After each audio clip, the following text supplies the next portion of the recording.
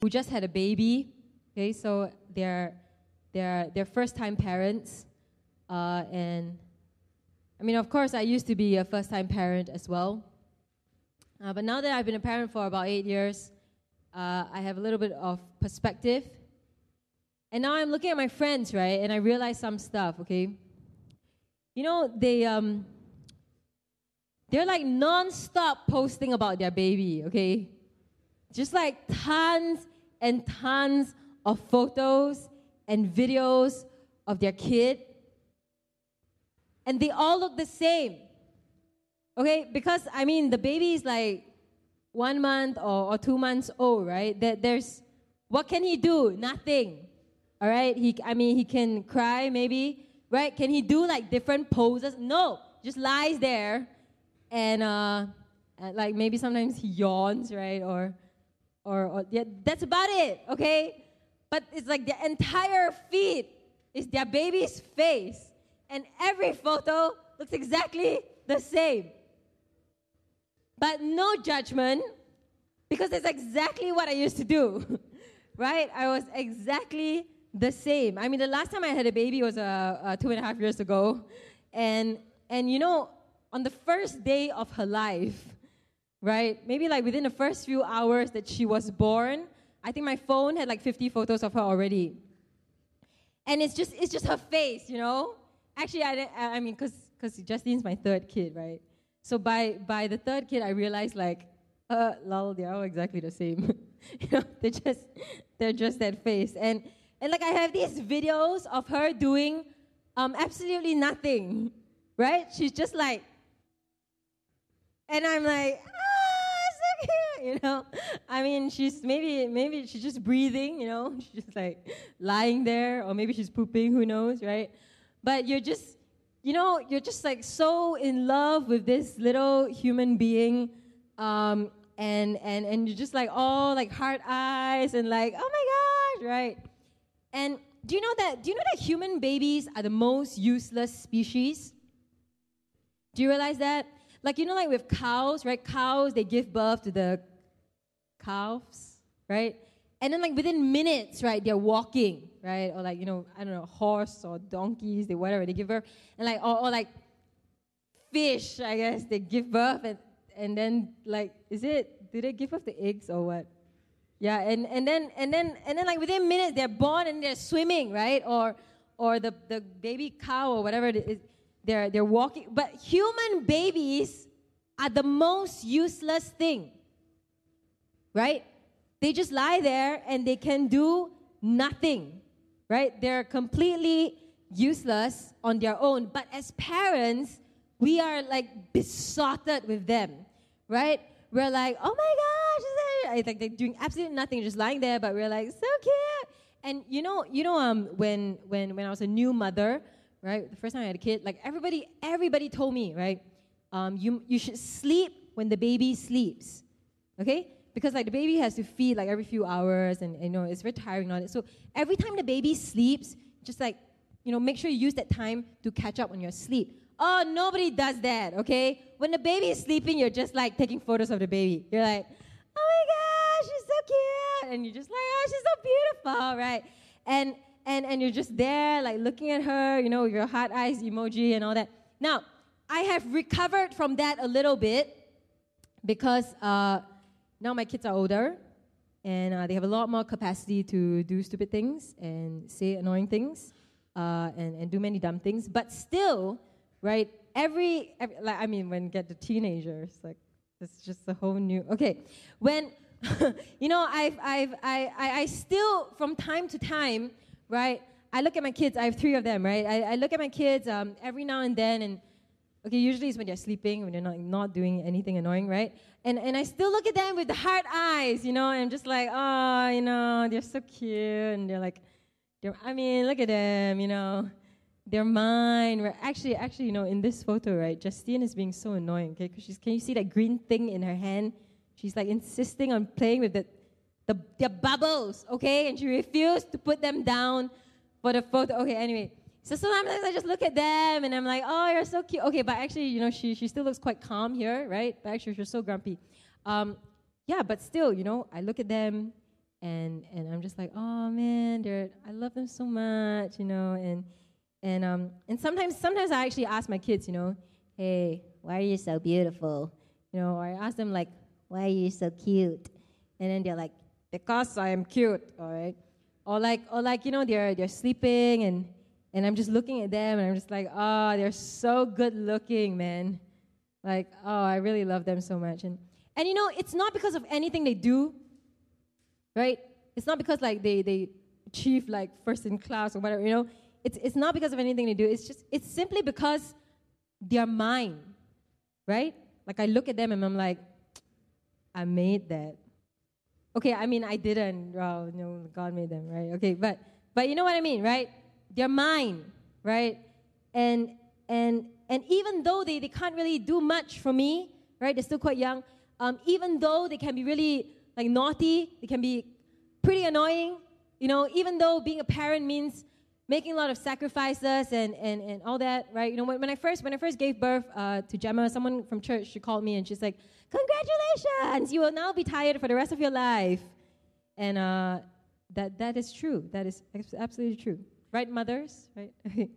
And, even though, right, it's tiring, they can be naughty, you love them because they're yours, right? And you just love them. And in the last sermon, I shared a little bit about how being married to my husband has taught me a little bit about, unconditional covenant love, right? Being a parent has taught me, like, so much, right? Being a parent has taught me so much about God, and it's given me, like, a tiny glimpse of how God the Father feels about us. Because if you realize, right, all of us, we are like this, we're small, useless things, What can we do for God that God cannot do on his own? Right? Sometimes we serve God and we're like, wow, God, I'm doing you a favor. I serve you in the worship team. I practice the guitar very hard. I have to come to church at 11 a.m. And then I go for this like super long worship practice and all. And what? You think God can't make his own heavenly music by himself? Right? And yet, we stand there and like we play some lousy chord and we sing like out of tune or whatever. But God is like, oh my gosh, like heart eyes, like he's worshiping me. That's how God the Father feels, right? That's how God the Father feels about us. Like we do nothing at all. We're just lying there. We're existing. We're just like useless and doing nothing. And God is like, that's my boy. That's my girl, Those are my kids, my pride, my joy. And God just looks at us with love and with pleasure simply because we are his. Simply because we are his. Right? He is God, our Father. He's our good Heavenly Father. And we are his children. Right? We are sons and daughters of the Most High. And that is how God looks at you. And we're not perfect kids. Right? None of us are. And we're exactly like the nation of Israel. The last sermon, we looked at how Israel was the unfaithful wife, right? The wife that kept cheating on the husband. And yet, the loving husband takes her back again and again, even buys her back. Today, we're going to look at how Israel is the rebellious son, turning away from the loving father time and time again. And yet, God keeps loving us, keeps calling us back. And just like if you've read the story of the prodigal son, just like the father in the prodigal son story, he's just so happy when the rebellious son returns, because that is the heart of the father. You may have screwed up big time, messed up, gone out, done stupid things, but his love was never based on what you do or what you don't do. And all the father wants is for you to come home. In the first sermon 2 weeks ago, we looked at Hosea chapter 1 to 3, right? Last week in your CGs, you looked at Hosea 4 to 11. And today we're going to round up the series, okay? How many of you actually managed to read through the entire book of Hosea? Very good. Why are you ashamed? You must raise your hand and be proud that you finished reading the book of Hosea. Okay, now I know that this book is not the easiest to read, right? There's a little bit of narrative going on. There's a lot of prophecy, and it's not, even the narrative is not really linear, right? It's not straightforward. But, I really believe that there is a message for us in this book. Okay? So today, last sermon, but let's persevere in studying God's Word. And I'm going to ask you to leave your Bibles open at chapters 11 to 14. Okay, we're going to look at the last few chapters. And I'm going to try to take you through. Now, I'm going to be looking at these last couple of chapters at one go, okay? And I will be kind of jumping here and there a little, looking at different verses. So you got to follow along, okay? Is that okay? Are we okay? All right, let's pray. Let's come before God and ask Him to speak to us today. Let's pray. Father, we praise You, we worship You, and we say we love You. And God, sometimes Your word is not always easy to understand. But God, we believe with all our hearts that all Scripture is God-breathed. And we believe that Your word has power to change our lives. God, we believe that Your word is living and active and will speak to us today. And so, God, I pray that this will not just be a human, intellectual message. This will not just be some information. But Spirit, I pray that You will speak to us and convict us today. God, would You come and transform our lives that we may love You more and please You more and know You more. So Spirit, we ask You come and be glorified, be at the center here today. Speak to each of us, God. In Jesus' name we pray. Amen. Okay, let's start at Hosea chapter 11, verse 1. Okay? Now, Hosea 11:1 says this: "When Israel was a child, I loved him." Okay, this is God the Father speaking. And He's saying that when Israel was a child, when Israel could do absolutely nothing, right? I loved him because he's mine. I called Israel my son. Verse 3, I taught him to walk, taking him by his arms. Right? Verse 4, I was leading him, feeding him. Right? And there's a picture of a father and his son, right? His young son. But Israel didn't realize what the father was doing for them. And God says, verse 2, the more I called Israel, the further they went from me. You see, previously, right, we talked about Hosea and Gomer. Right? Previously, God used the analogy of a marriage relationship. Right? He used the real life story of Hosea and Gomer to show our human unfaithfulness and His divine faithfulness. Now, in these last few chapters, God uses the picture of a father's love for a rebellious son. And He uses the real-life story of Jacob. Okay, I don't know if you are familiar with the story of Jacob. If you look at chapter 12, Hosea 12, verse 2 onwards. The Lord has a charge to bring against Judah. He will punish Jacob according to his ways and repay him according to his deeds. In the womb, he grasped his brother's heel. As a man, he struggled with God.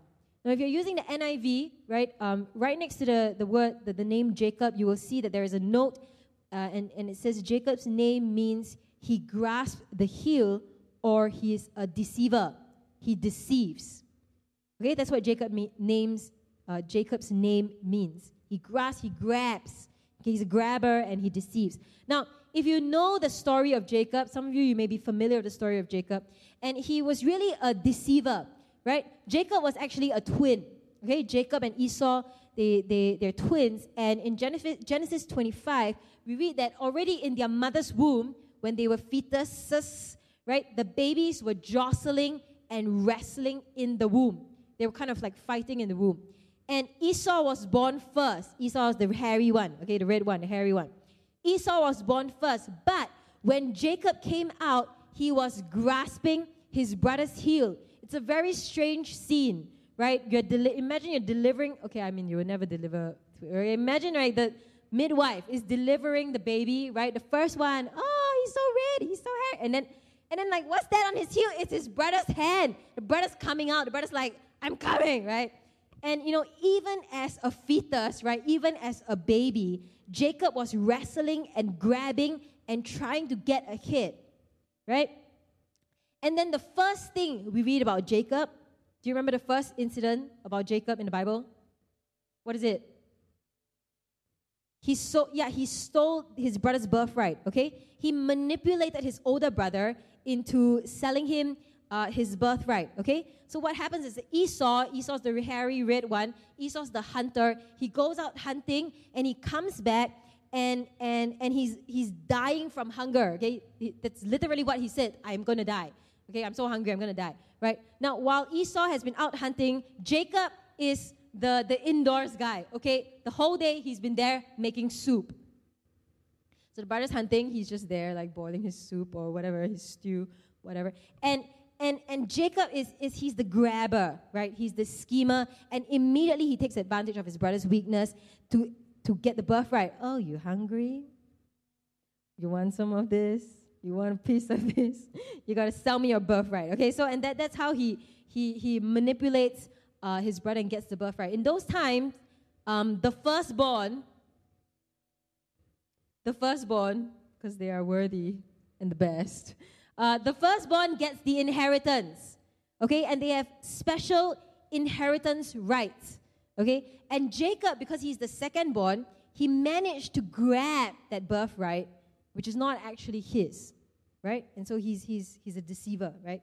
Now, second incident we read is even more clearly deception, right? Genesis 27, okay? If you have read this before, what Jacob does, he goes and puts on some goats, okay? He puts on some like goat skin. He wears his brother's clothes, kind of creepy, right?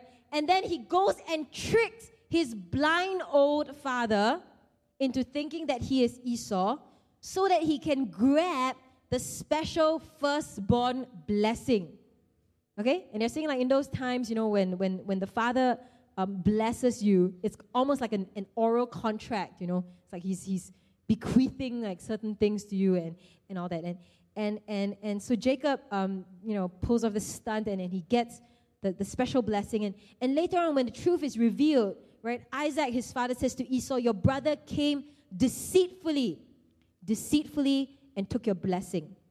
And Esau says, isn't he rightly named he deceives, right? Because Jacob means he deceives. And Esau says, he has deceived me these 2 times. He took my birthright and now he's taken my blessing. So this is Jacob the deceiver, right? Now, if you then go on to read in Genesis, you will know that Jacob later gets a new name. Do you know his new name? Israel, right? He gets a new name, Israel, and that is where the nation of Israel gets their name, right? They're called Israelites because they descended from Israel, this guy Israel, who was actually Jacob, okay? And so in Hosea 12, God's charge against Israel is this, that just like their namesake, just like the guy called Israel, just like the guy called Jacob, just like the deceiver, the nation of Israel is deceitful, they are lying, and they are unfaithful. Okay, you read these accusations, right? Chapter 11, verse 12. Ephraim is the other name that God uses for Israel in this book, okay? Ephraim has surrounded me with lies, Israel with deceit, right? Ephraim feeds on the wind. He pursues the east wind all day and multiplies lies and violence. Okay? The merchant uses dishonest scales and loves to defraud. So basically, God is saying Israel is guilty of lies and deceit. Right? Why? They say they will return to God. They say they will serve God. They will worship Him and all that instead of the idols, but they're all lies. They are unfaithful to God time and time again. Right? Chapter 11, verse 2. They sacrifice to Baal. Right? Chapter 13, verse 2. They make idols for themselves. They sacrifice to their idols.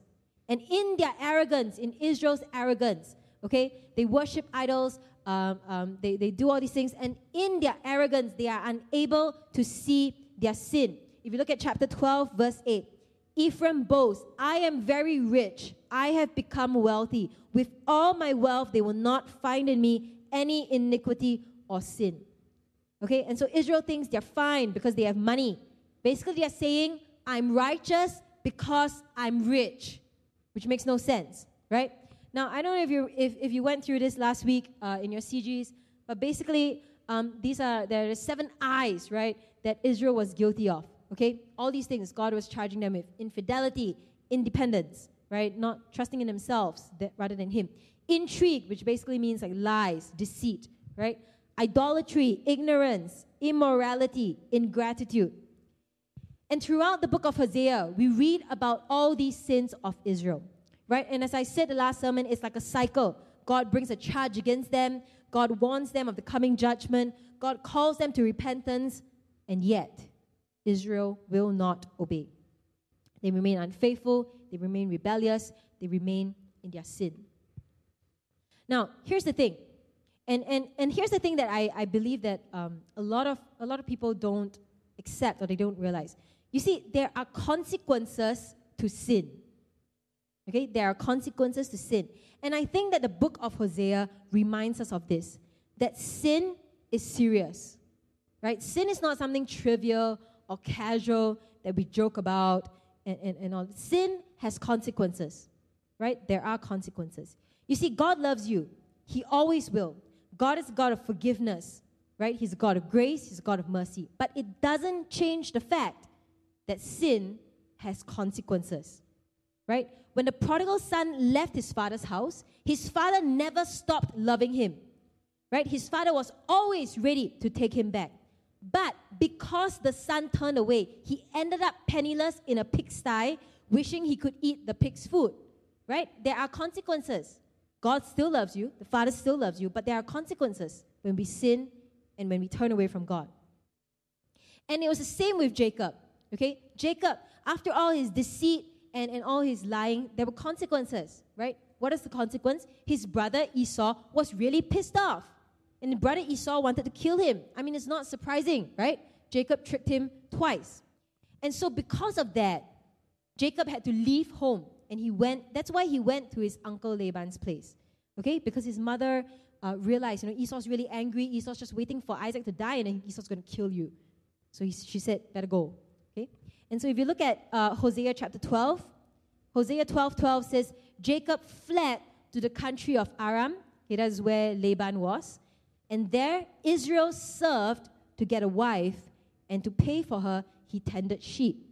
Right? Do you remember the story? Some of you may know it.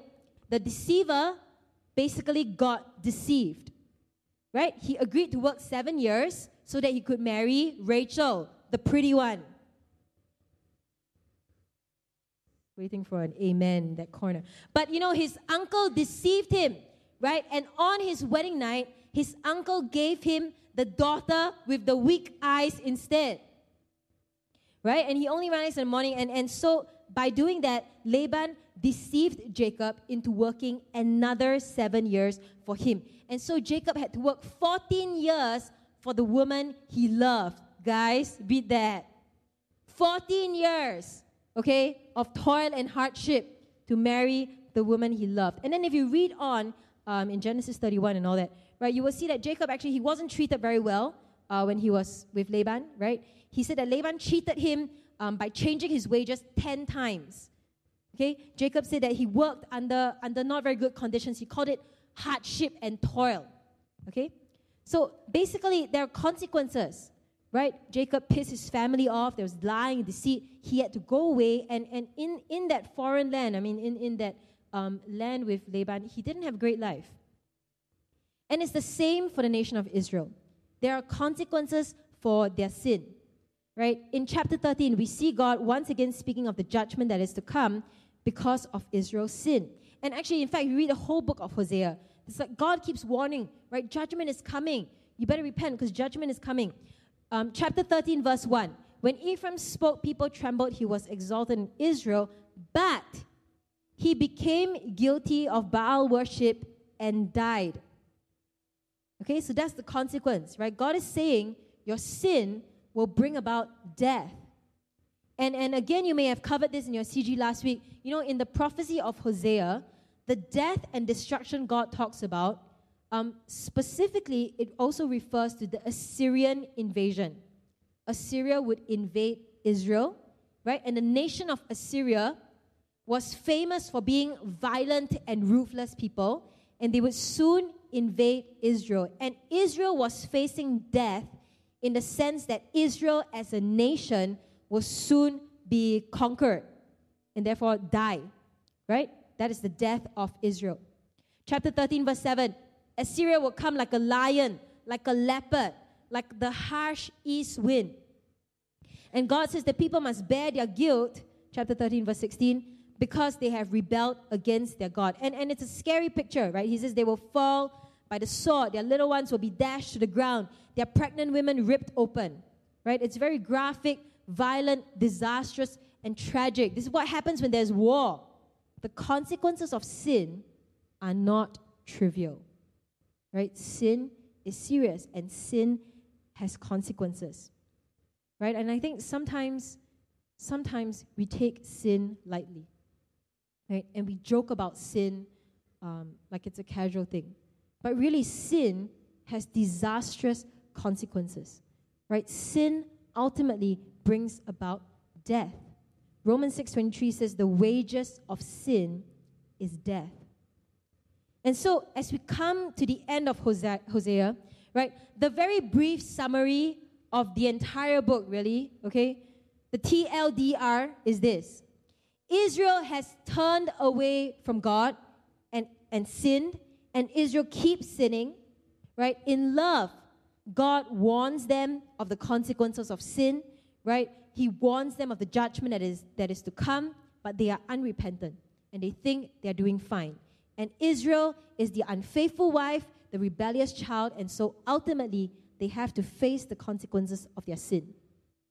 They have to face the judgment of the Holy One, and they have to pay for their sin because they chose the idols. They chose the Baals and the other lovers instead of God, their Savior, their helper, their loving husband, right?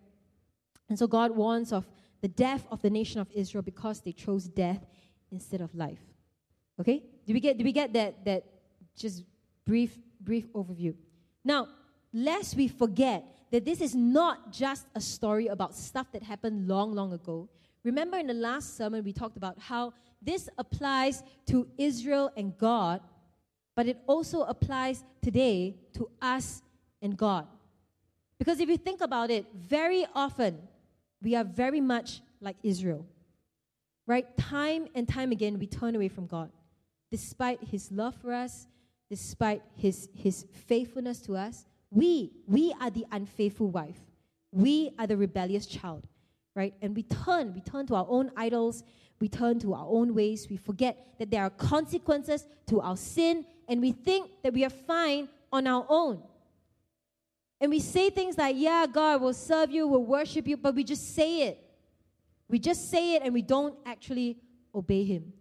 And despite God's warnings, despite God wooing us back, very often we still choose to turn away and we choose death instead of life. Now, I don't know if you all can identify with this.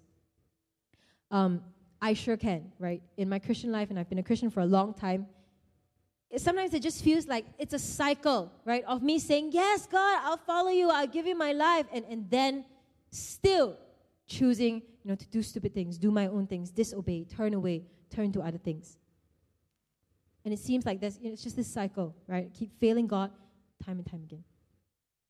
And so what do we do, right? Is it just doom and gloom? Of course, there is a but, right? Of course there is a but. Yes, sin has consequences. Yes, sin is serious. Yes, we are sinning all the time. But this book will not be called the good news if there is no but. You see, at the end of every tunnel of judgment, there is light and there is love, right? Chapter 13, verse 1. God says, Israel is guilty and they died. Basically, they died. It's a judgment of death. But then look at verse 14. Chapter 13, verse 14.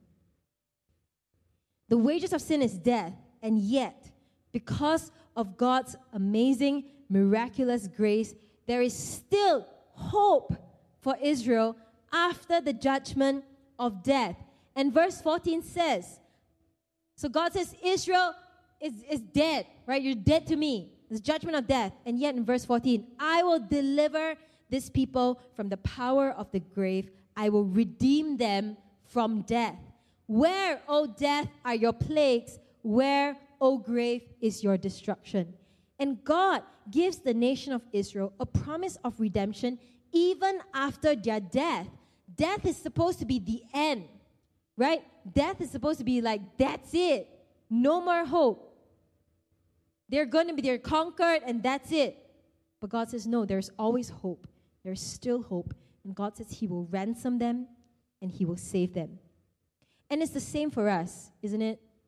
Does this verse sound familiar? Does it sound familiar? We sing about it. Oh, trample death, where is your sting? The angels roar for Christ the King. Yes?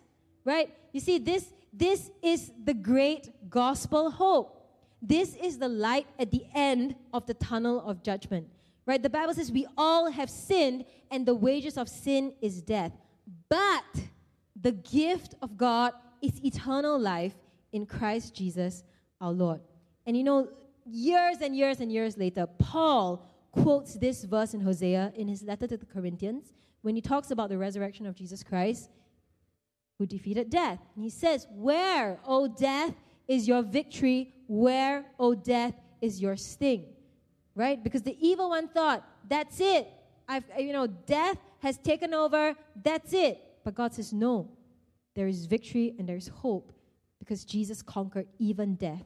And the living God, in his grace and mercy and love, because he so loved the world, gave his only Son who died on the cross and gave us victory over sin and over death.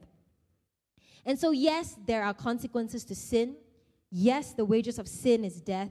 But thanks be to God, he gives us the victory through our Lord Jesus Christ. Right? So, yes, we all have sinned. The wages of sin is death. Our sin, our rejection of God, right? Our rebellion is so serious that God himself had to come and die in our place. But that is precisely our hope for salvation. That our sin was great, but his love was greater. And that is why the main message in Hosea is ultimately not one of condemnation or judgment. It doesn't stop there. If you read the last chapter of Hosea, it is really a call to return. Return to the Lord your God. If you look at Hosea chapter 14, last chapter, this is the climax of the book. This is the Lord making a final appeal. After Israel's years of prostitution and rebellion and turning away, God says, return. Return to the Lord your God. And that is the main call of Hosea, to return. Let's go back for a while to the story of Jacob. You know, if you look at Hosea 12, right, Israel is likened to Jacob, okay? And there's this little narrative there. Hosea 12, verse 3, in the womb, Jacob, he grasped his brother's heel. As a man, he struggled with God. He struggled with the angel and overcame him. He wept and begged for his favor. He found him at Bethel and talked with him there. The Lord God Almighty, the Lord is his name. Verse 6, but you must return to your God, maintain love and justice, and wait for your God always. You know, this week, I struggled quite a bit trying to prepare for this message. And I was trying to figure out, what is it about this Jacob story? Why does Hosea and God, talk about Jacob specifically? Like what's the message here? And I think the key lies in Hosea 12:4, right? It is this incident at Bethel. It is this incident where Jacob wrestled with God. Okay? I don't know if you've read this. For those of you who are not familiar with the story, it appears in Genesis 32. Okay, one night, Jacob, he wrestles with this guy, and he almost manages to overpower him, except that the guy touches his hip socket, and then his hip is busted, and then Jacob realizes, oh, this is not an ordinary guy, and so Jacob tells the guy, I will not let you go unless you bless me, and the guy blesses him, and the guy doesn't just bless him, the guy says, oh, now you have a new name, you're called Israel, which means, Israel means struggles with God, okay? And he says, you're now called Israel because you have struggled with God and with humans and have overcome. Now, I don't know about you. I've always found this a really strange story. It's really a bit strange, right? What is this random wrestling scene, right? It's like this random, like, he's sleeping. I mean, it's at night, and it's like, oh, wrestle with this guy. Like, this guy appears and you wrestle. And then, like, it's like kind of like true to his nature, Jacob tries to grab something and like, bless me. I want a blessing, right? And like, Is it just another example of Jacob like just grabbing things? And then why does Hosea mention this incident here in this context, right? What's going on? Now, here's what I think, okay? You must understand that the background to this wrestling story is that God told Jacob to go back to the land of his father and his family. God told Jacob to return home. Okay? This wrestling incident takes place as part of Jacob's journey of returning. Okay? You see, years ago, Jacob had deceived his brother. He had deceived his father. And because of that, he was asked to leave the family. And then he went to live with his uncle Laban, right? Where he was deceived. And he had to work long and hard, and he was cheated, his wages and all that. And it's a little bit like the prodigal son story, right? That he screwed up with his family, basically, and so he had to leave home. And now, God is telling Jacob, I want you to return, go home. Now, in this journey of returning, though, Jacob realized that he has to pass through the country of Edom, which is where Esau lives, okay? And he was clearly nervous about this because years had passed, but Jacob knows and he remembers what he did to his brother. He remembers his deceit. He remembers Esau's anger. He remembers that Esau wanted to kill him. And if he remembers, Esau probably remembers too. And that is why in his journey of returning, if you read the Bible, Jacob kept sending all these messengers in front of him to tell Esau, like a messenger go ahead and tell Esau, like, hi, it's me, your servant, Jacob. I'm your servant here. And by the way, here are 200 goats and 200 sheep. And here are some camels and cows and donkeys and bulls. And they're all presents for you. It's your servant here. Like that's what he's doing. He's like, go ahead. If you see Esau, like tell him all this. Like it's from your servant Jacob. And meanwhile, he was praying, God, save me. I am terrified that my brother is going to kill me.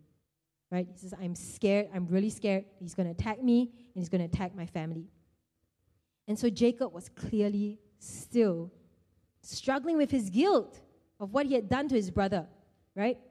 And just before this wrestling incident, right, we read that Jacob sent his wives, his servants, his sons, all his possessions across the river first. He sent everything across. The Bible tells us, so Jacob was left alone, and a man wrestled with him. Right? He was left alone. He sent his family on first so that he had to come to a place where it was just him and God, no one else. And I believe he had to come to a place where he had to do business with God.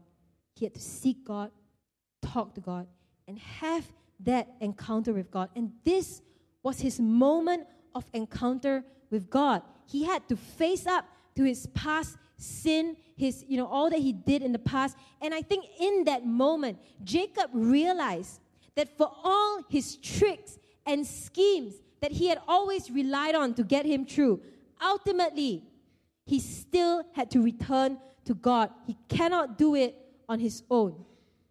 You see, all his life, Jacob had been struggling and wrestling with men, trying to prevail. He struggled with his brother. He struggled with his uncle Laban. But really, it is God, not men, that we need to wrestle with. Ultimately, it is God whom we need to confront, encounter, and face up to, because it is God who ultimately affects our destiny and holds our life and ultimately influences our lives. See, I believe that this wrestling incident, in this incident, it was not the opportunistic Jacob saying, hey, bless me, wow, I just caught this like angelic guy, I wanted him to bless him. It wasn't like that. Because if you read Hosea chapter 12, verse 4, it says, Jacob wept. He wept and he begged for God's favor. And I think that verse tells me a lot about that incident. You see, Jacob was wrestling not to break away from God. He was wrestling not to like win God, like do his own thing or like just squeeze out some blessing. No, Jacob was wrestling because he was trying to hold on to God for his dear life because he realized that there is nothing else that he can hold on to. And this is Jacob weeping and saying, God, I will not let you go because I cannot do it on my own. I need you. I can't do this. And that is why he says, God, don't pass me by. I will not let you go. And I believe that that is the heart of Jacob when he was wrestling. You see, at the end of his wrestling incident, Jacob didn't just obtain a blessing, like he collected some coins, that kind of thing. He didn't just obtain a blessing. You see, he came to an acknowledgement of the holiness and mercy of God. He says, I saw God face to face, and yet my life was spared. He came to an acknowledgement of the holiness and the mercy of God after this wrestling. And I believe that Hosea's message to the people was that if this can happen to the deceitful, rebellious son Jacob, then Israel, it can happen to you too. That there is hope, Israel. Despite your deceit and sin, there is hope that Israel will ultimately come to an acknowledgement of their need for God and how holy and merciful and loving He is. Which is why Hosea says, chapter 12, verse 6, but you must return to your God. Return. Hold fast to love and justice and wait continually for your God. In the same way, I really believe that God is calling us to return to Him. Just like He called Jacob to return. And sometimes this returning may involve a wrestling with God. Sometimes it may involve struggling with God. And that's okay. That's normal. Because it's often after we struggle that we grow. And the angel said to Jacob, you have struggled with God and man and have overcome. And he didn't mean that you have overcome God, because that's not possible. I think what he meant was that after that struggling and after that wrestling, that there will be a sense of overcoming. That we will come to a place where we see a little better and we understand God a little better, or at least we realize a little bit more our need for God. And so I want to urge you today to seek that encounter with God just like Jacob had. Not to wrestle and just try to gain some blessing for yourself, but that there may be wrestling and struggling in our journey to return to God. And that's fine, but return and come to an acknowledgement that you cannot make it on your own. And tell God, I will not let you go because I need you. I can't let you go. And so God, don't pass me by. I will not let you go. Return to the Lord your God. And this is really the call that is echoed in the final chapter of Hosea. Right? I think this sums it up. Hosea chapter 14, the last chapter, verse 1. It says this, return to the Lord your God. And as we round up, our short series on Hosea, I know that some things in the book are a bit confusing, some details are a bit hard to understand. But I hope you catch the main message. It's hard to give you a very kind of neat and systematic outline of the book because if you remember, I mentioned in the last sermon, right, that the book of Hosea shows God as a God of deep emotions. He is passionate. He has intense feelings for you. And He is a God who is absolutely holy, absolutely righteous, and therefore He is deeply offended by sin. He must condemn and He must judge sin. But at the same time, at the very same time, God so loves you. And He loves you so deeply and so intensely and so relentlessly that He cannot give you up. He says, Ephraim, how can I give you up? And that is why it is very hard to come up with an outline, because all we see is this seesaw pattern of God's words of judgment and then his words of grace. Right? We see his holy wrath and then we see his holy love. And it is a repeated cycle. There is judgment, there is condemnation, there is warning, but then there is also mercy and grace, love, forgiveness, restoration. And God's message in Hosea ends with a call to return. Return home. Return to the Lord your God. Now, I know that maybe the sermon today is not the easiest to follow, but if you didn't really understand everything, just catch this one thing. That like many of the prophetic books, the key message of Hosea is a call to repentance. And repentance simply means to turn back. It is a call to return. Because of the promise of God's faithfulness and love, despite our human unfaithfulness, despite our human rebellion.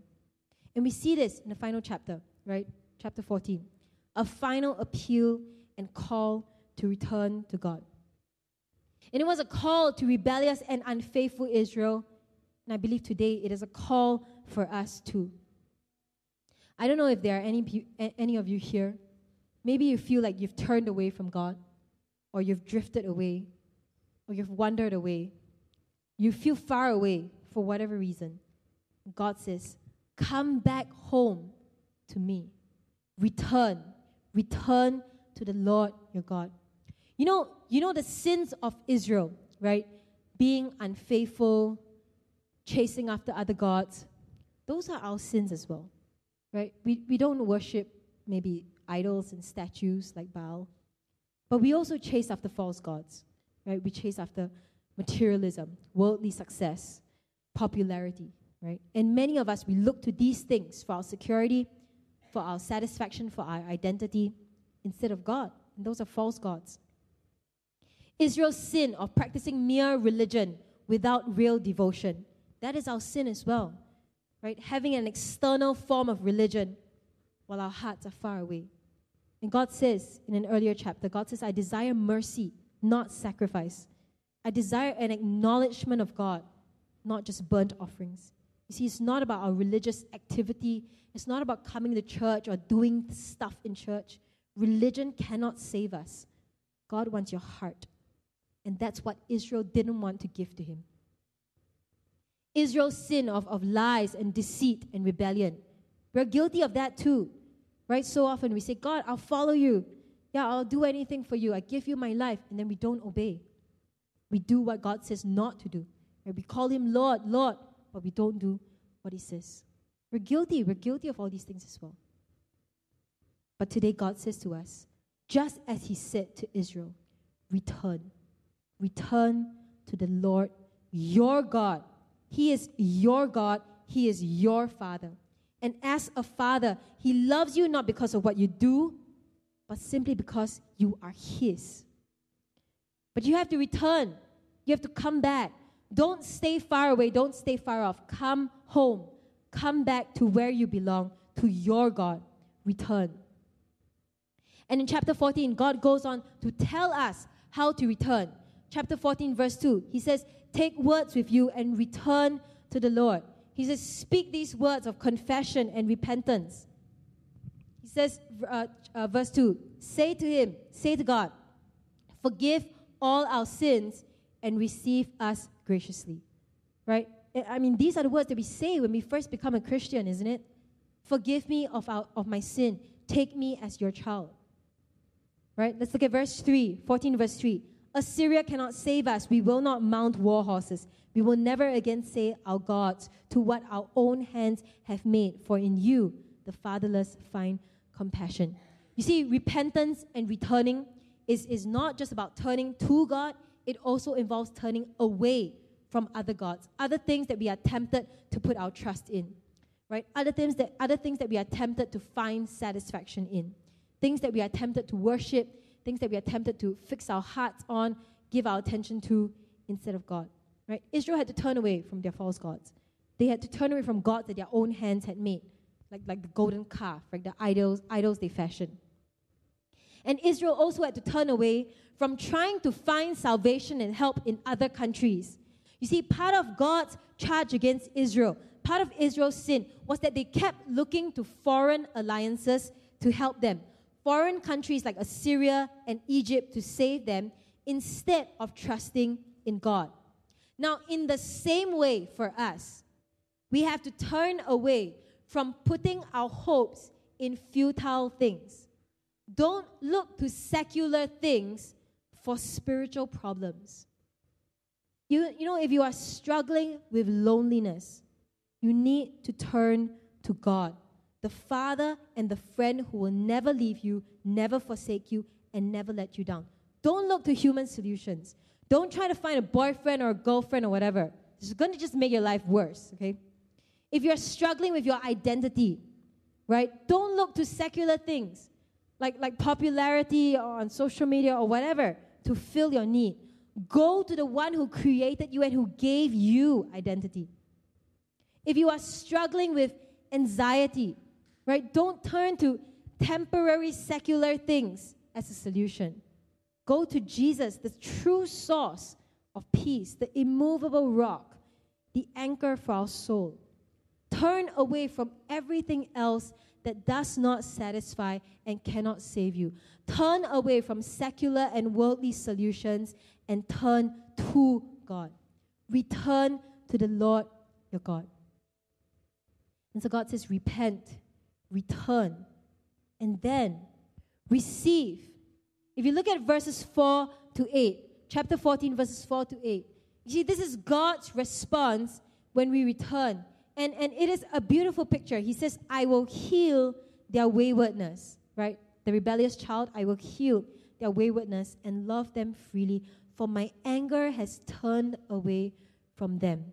We return to God to find healing, love, forgiveness, right? Just like the prodigal son, he came home, he expected judgment. He expected to work as a servant. But the father hugged him. And the father showered him with blessing. It's the same with God. Verse 5, I will be like the dew to Israel. He will blossom like a lily. Right? In God, we find a new start. We find fresh life. Like a cedar of Lebanon, he will send down his roots. There is a rootedness and a stability in God. Where we don't have to depend on false God. God is our constant. We find our security in him, and we will not be shaken. And he goes on to say, right, his young shoots will grow, his splendor will be like an olive tree, his fragrance like the cedar of Lebanon. People will dwell again in his shade. There is protection, right? They will flourish like the grain. They will blossom like the vine. In fact, if you look at verse 8, right, the second part of verse 8, I don't know, some NIV versions say it a little differently, but in mine it says, I am like a green pine tree, your fruitfulness comes from me, right? Doesn't it sound a bit like John 15, right? I am the vine, you are the branches. Apart from me, you can do nothing. Return to the Lord your God. In him, you find everything that we need, right? And this is all this, right? Verses 4 to 8, all this is stuff that we receive when we turn to God. We have to turn away from worldly things, or we receive all this. And finally, the chapter and the entire book of Hosea ends with this. Okay, it's almost like a little reflective piece, right? It says, who is wise? Let them realize these things. Who is discerning? Let them understand. The ways of the Lord are right. The righteous walk in them, but the rebellious stumble in them. You know, as we consider the love and the faithfulness of our God, our Father, in the face of our rebellion, right? Our continual rebellion, our unfaithfulness. And as we hear the Father passionately wooing us back and inviting us back, right? The only wise and discerning thing to do is to respond to the grace of the living God and walk in his ways, to return home to the Lord your God. You know, I really believe, Lao Jen, that there is a message for us in this book of Hosea. I don't know if some of you think that like this series on Hosea is a little bit random, like who studies the minor prophets. And originally, I wanted to call this series Reckless Love because I thought like it would be cool, like the song, because it's so controversial, and everybody would be like, okay. But in preparing for this, and I know it's a short series, but in preparing for this, I think that the message is very clear, and I really believe that God wanted us to hear this message of Hosea at this time. And the message is this: return to the relentless love of God. Come back home. Return to His relentless love. Now, I don't know about you. For me, I as I've shared with you, right? My Christian life, sometimes I feel like it's like up and down. You turn away and then you repent and then you sin again, you screw up and then you fail and then you come back and then it's like a cycle. But you know what? God knows all this from the start. He knew from the start that our Christian life is like that. He had zero expectations the moment you became a Christian that, from then on, this guy is going to be like the perfect Christian. Just like at this point, I do not expect at all that my kids are going to grow up as perfect kids. That for the rest of their lives, they will never make me angry, and they will just be like the perfect kids and do everything right, and like that everything will be great. Like, no. We know. Parents know you're going to screw up. And God's call is always this: every time you screw up, just come home. Don't stay outside. Don't remain outside. Just keep coming back. Keep returning. Return to the Lord your God, because His love is relentless. You cannot exhaust His love. You cannot use it up, right? You cannot oh shucks, the voucher expired already. It never gets there. His love is relentless, and His love pursues us. Just like Hosea pursued Gomer and brought her back, right? Just like years after his deceit, Jacob had that wrestling with the Lord, because God is saying, return home. Return. And there may be a period of wrestling. There may be a period of struggle. There may be a period of I'm pretty sure the wrestling wasn't like a casual, fun wrestling, It was I mean, his hip, his hip got busted, right? There was a wrestling with God, but that was his encounter. And God is saying, come home, return to the Lord. Can we get the worship team up? I think today, as we round up the book of Hosea, right, the question is really this: will you be wise? Will you turn from your sin and return to your Lord, to the Lord your God? Will you turn away from everything else that does not satisfy and return to the Lord God? Will you respond to the relentless love of God and His call to come home? Yes, we may be the rebellious child. We may be the unfaithful wife. But that's precisely the point, that the love of God is relentless. Relentless means it doesn't give up. It never stops. It never fails you. And all God is saying is, come home. Return. Get into the house. The prodigal son, he had to turn back. The father was waiting all the time. He was always looking out for the son. But the son needed to come home. He needed to turn back and come home in order to receive that love, that forgiveness, that reconciliation, and all the blessings of being in the Father's house. Would you all stand up?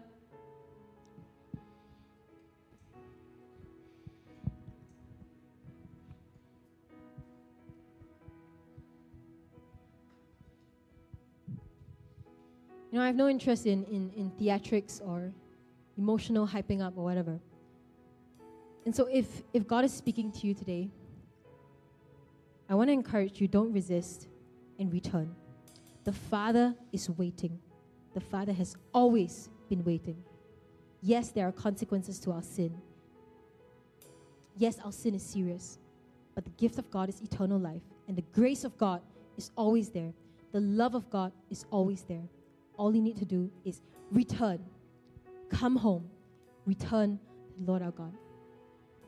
And as the worship team plays, I don't know, some of you, maybe you need to do some transaction with God. Maybe you need to do that wrestling with God. You know, you need an encounter just like Jacob had with God. It's fine. Do that. Wrestle with God. Contend with Him. He can take it. But return. Turn back. And come home. And so we're going to open the altar. We're just going to worship. We're going to open the altar. If you need to do this transaction with God, I encourage you to come to the front. If you need prayer, if you feel like you need to, signal your commitment of returning by coming to the front, come to the front and do your business with God.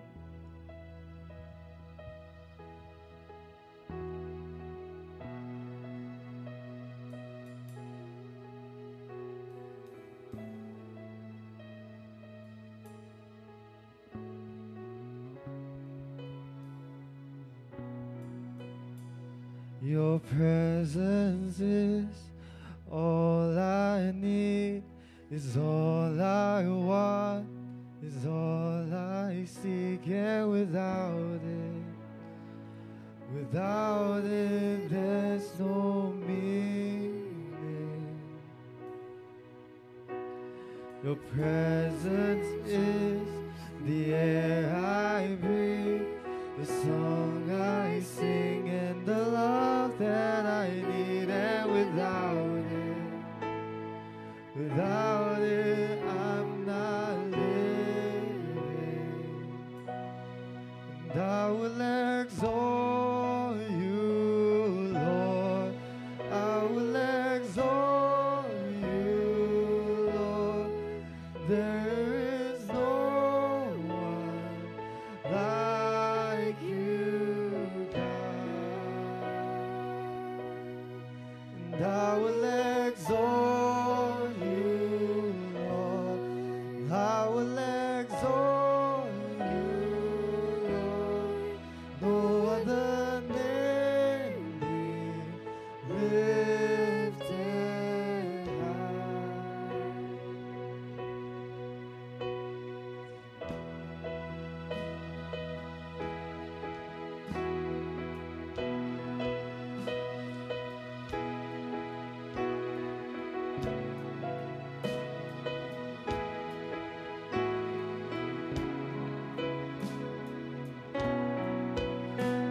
Your presence is all I need, is all I want, is all I seek, and without it, there's no meaning. Your presence is the air I breathe, the song I sing, and the love that I need. And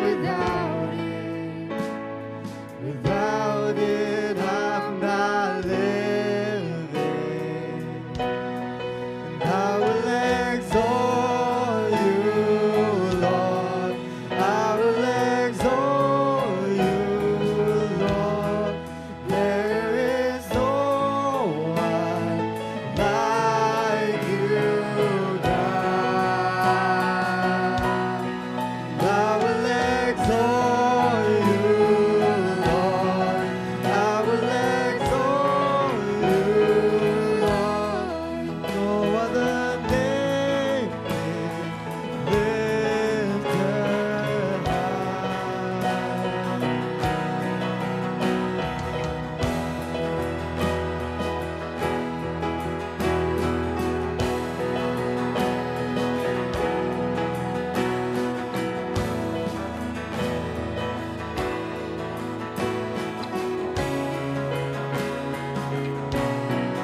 There will be no one like you, and no one beside you.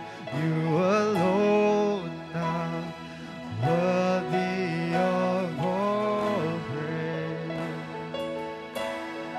There will be no one like you, and no one beside you. You alone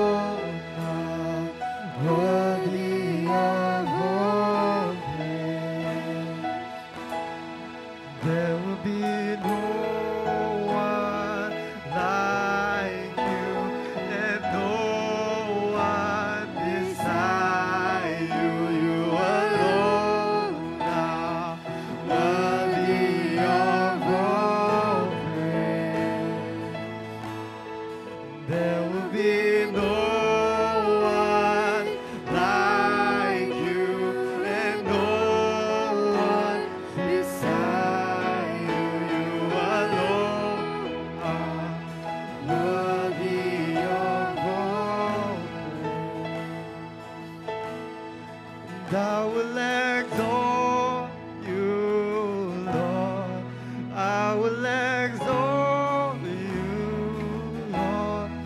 There is no one like you, God. And I will exalt you, Lord.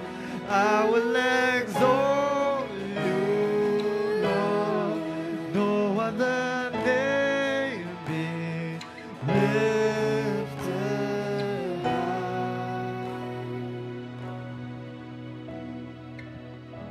We're going to leave the altar open. And I just want to say that I think there are some of you here, you need to do business with God. And the Lord is calling you. The Father says He is waiting. He has always been waiting. And if that is you and you need that encounter with God, I want to encourage you to be like Jacob and says, God, I will not let you go. I will not let you go because I have nothing else to hold on to, really. And so if that is you, I encourage you, do your transaction with God. Do your business with God. The Father is waiting. The Father is calling you to come home. Return to the Lord your God. You don't need to respond. It's fine if you don't want to come up. But I want to encourage you. Do your business with God and respond to God.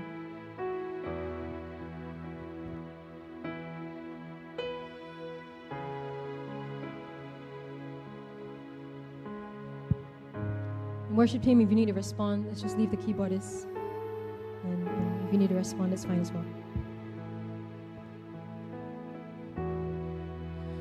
Your love is devoted like a ring of solid gold, like a vow that is tested, like a covenant of old.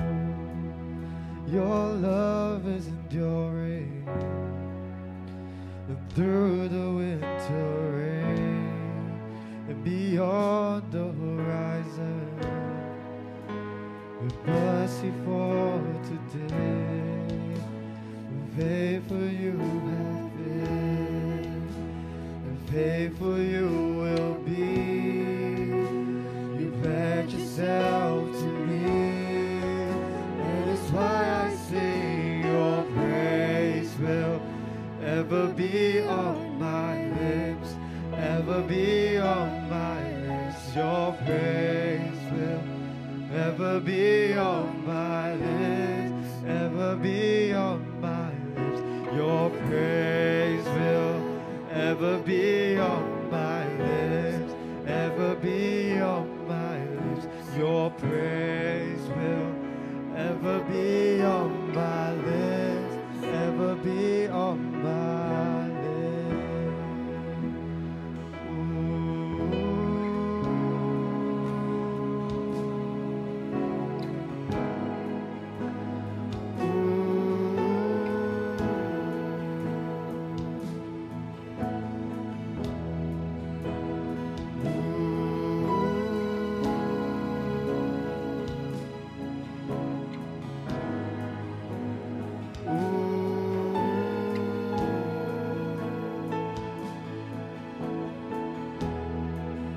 You father the orphan, your kindness makes us whole, and you shoulder our weakness, and your strength becomes our own. Now you're making me like you, clothing me in white, bringing beauty from ashes. For you have your bride, free of all her guilt, rid of all her shame, and known by her true name.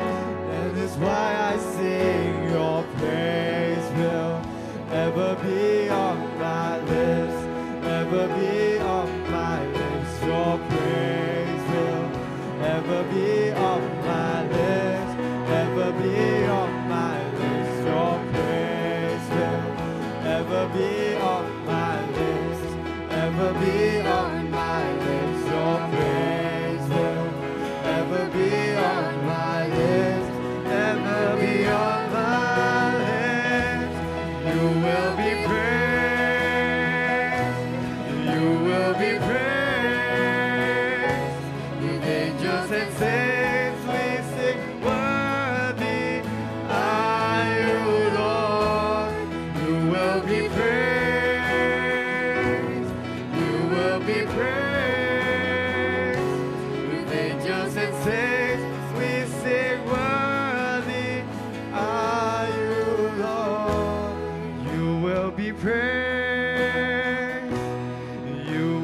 praised.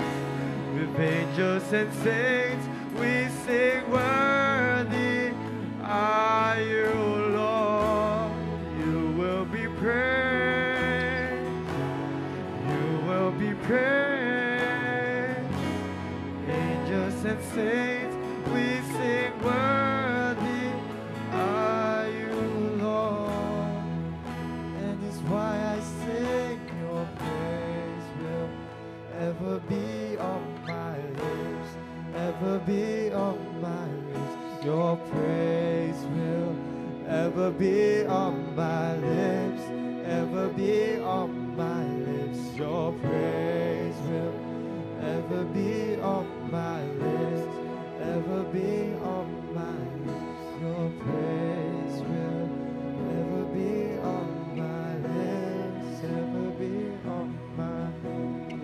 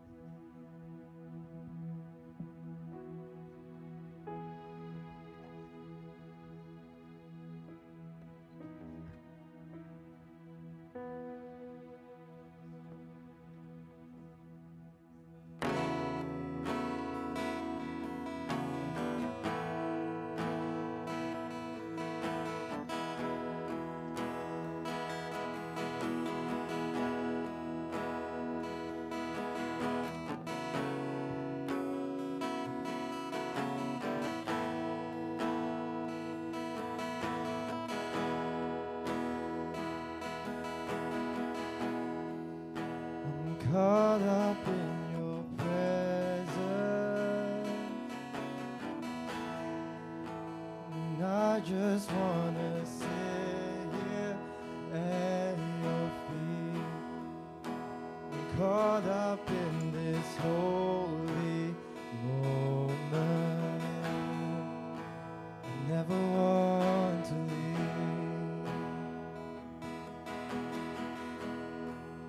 Oh, I'm not here for blessings. Jesus, you don't owe me anything. And more than anything that you can do, I just want you.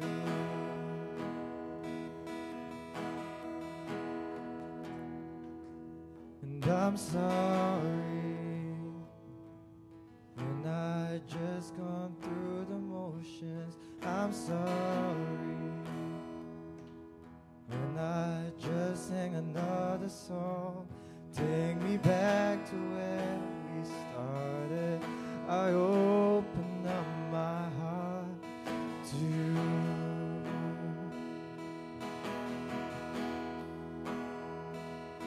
And I'm sorry when I come with my agenda.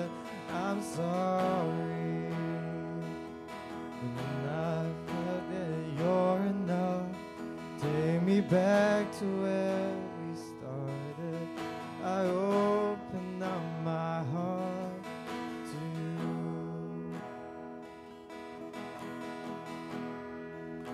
I'm caught up in your presence. And I just wanna sit here at your feet. I'm caught up in this holy moment. I never want to leave. Oh, I'm not here for blessing. Jesus, you don't owe me anything. And more than anything that you can do, I just want you. I just want you. Nothing else. Nothing else. Nothing else will do. I just want you, and nothing else, and nothing else, nothing else will do. I just want you, and nothing else, and nothing else, nothing else will do. I just want you, nothing else, nothing else, nothing else will do. I just want you. I'm caught up in your presence, and I just wanna sit here at your feet.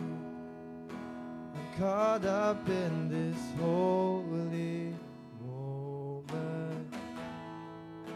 I never want to leave. Oh, I'm not here for blessings. Jesus, you don't know me anything, and more than anything that you can do, I just want you.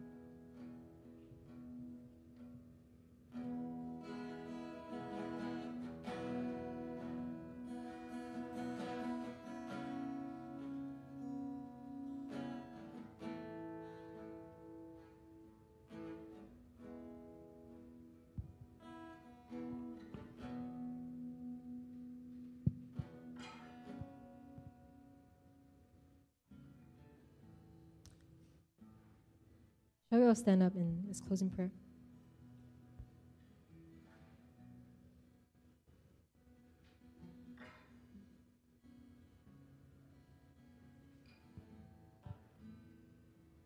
And let's pray.